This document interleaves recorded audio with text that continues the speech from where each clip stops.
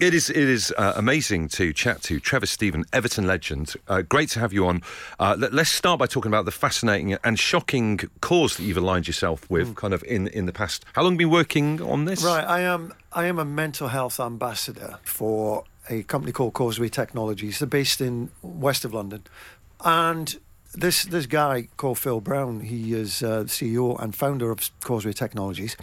He'd made a film, he'd put money into the film of Howard's Way, Everton Howard's Way, which was a film dedicated to the 1985 Everton team. Anyway, Phil rang me, once we'd done all of that, he said, listen, I've heard this shocking statistic, which was about 2 construction workers taking their own lives on a daily basis in the construction industry. Oh, wow. And you compare that to accidents that happen on site, which you would think would be a big number, but that's under control. So he asked me, why don't you come back and immerse yourself in construction, mental health and football? Football being very important because of that platform that it has in getting amplification of anything. And when you look at the hundreds of thousands of construction workers who work on a daily basis in the UK, and then you ask them the question, are you interested in football? What kind of response are you going to get there? There's a high chance they're going to say high percentage.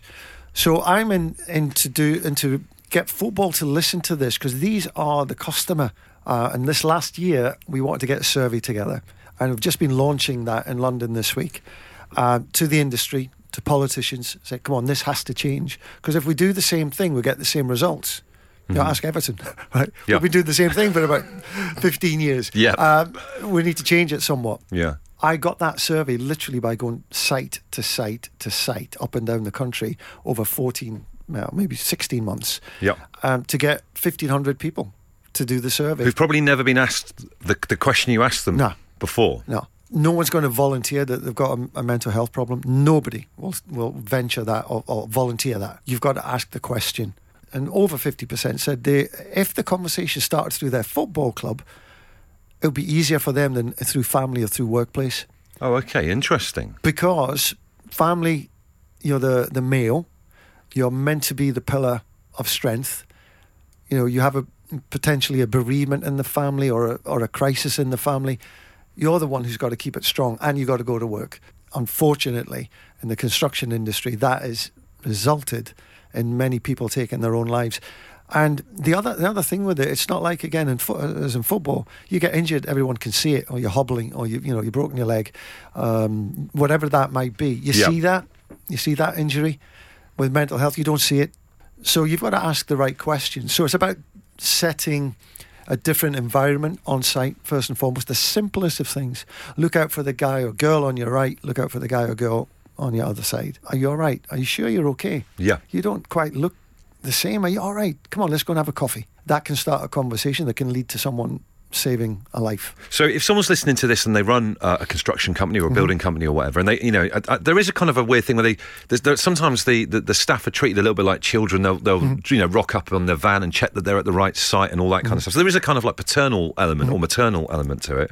What can they do to make the first steps to make sure that their staff are okay or are going in the right direction?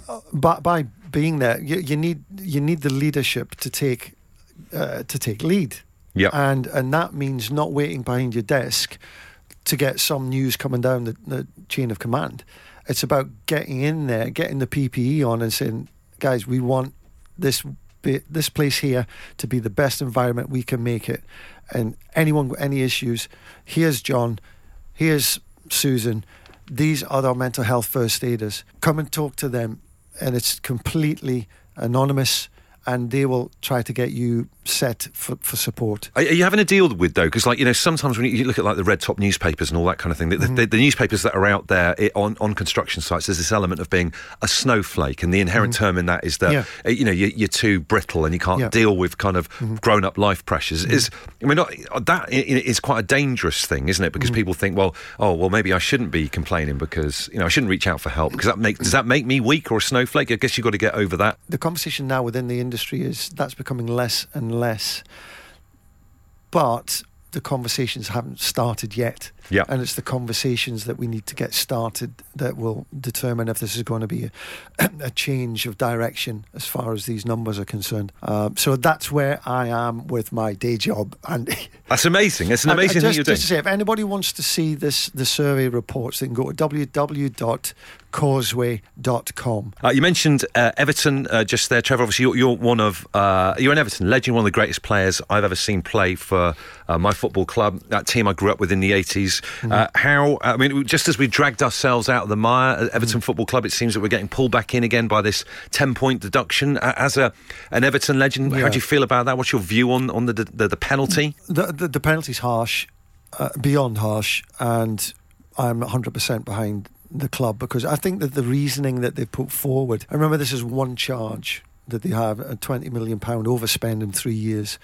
That coincided with COVID, coincided with commitment to a new stadium. Yeah. All right, which is to the benefit of English Premier League football.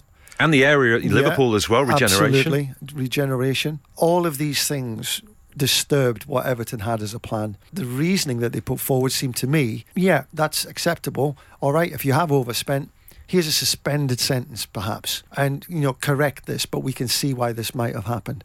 The only thing I would say is that because of the time of the season and the way that Everton have started to gain identity under Sean Dyche, we start to look like a team. Yeah. And we start to win points. That, at the end of the day, is going to gain our survival, or a rescinding or a delay in this point suspension. But I'm more comfortable now with where Everton as a team are going.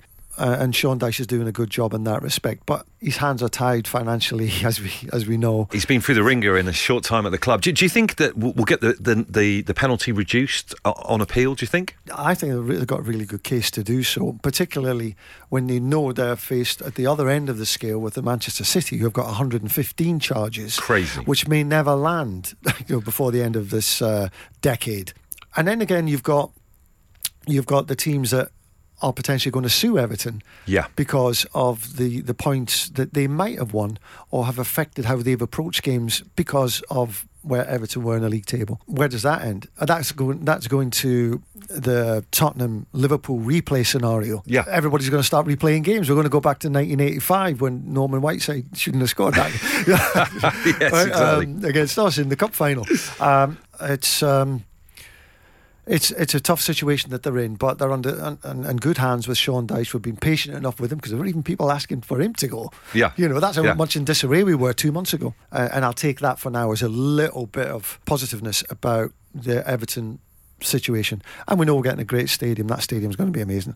It's looking great, isn't it? Just to come back to that, as you started on construction, just to end on that. Yeah. I mean, it really is looking amazing, and it's not just Everton Stadium, but it's it's going to be part of future football tournaments, international European football tournaments, and a venue as well. So it's great for Liverpool. The city. It's beautiful. It's absolutely beautiful from what I've seen of it. I've not been in it yet, but the pictures that I see, some drone coverage. But that at night, right? Yeah. You've got a ship coming up the Mersey, right, to dock around the waterfront area, and you're coming past that stadium, designed beautifully, and I think in mirrors what Everton are as a football club. It's not ostentatious.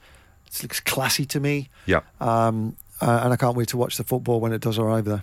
Amazing. Trevor Steven, thank you so much. My pleasure.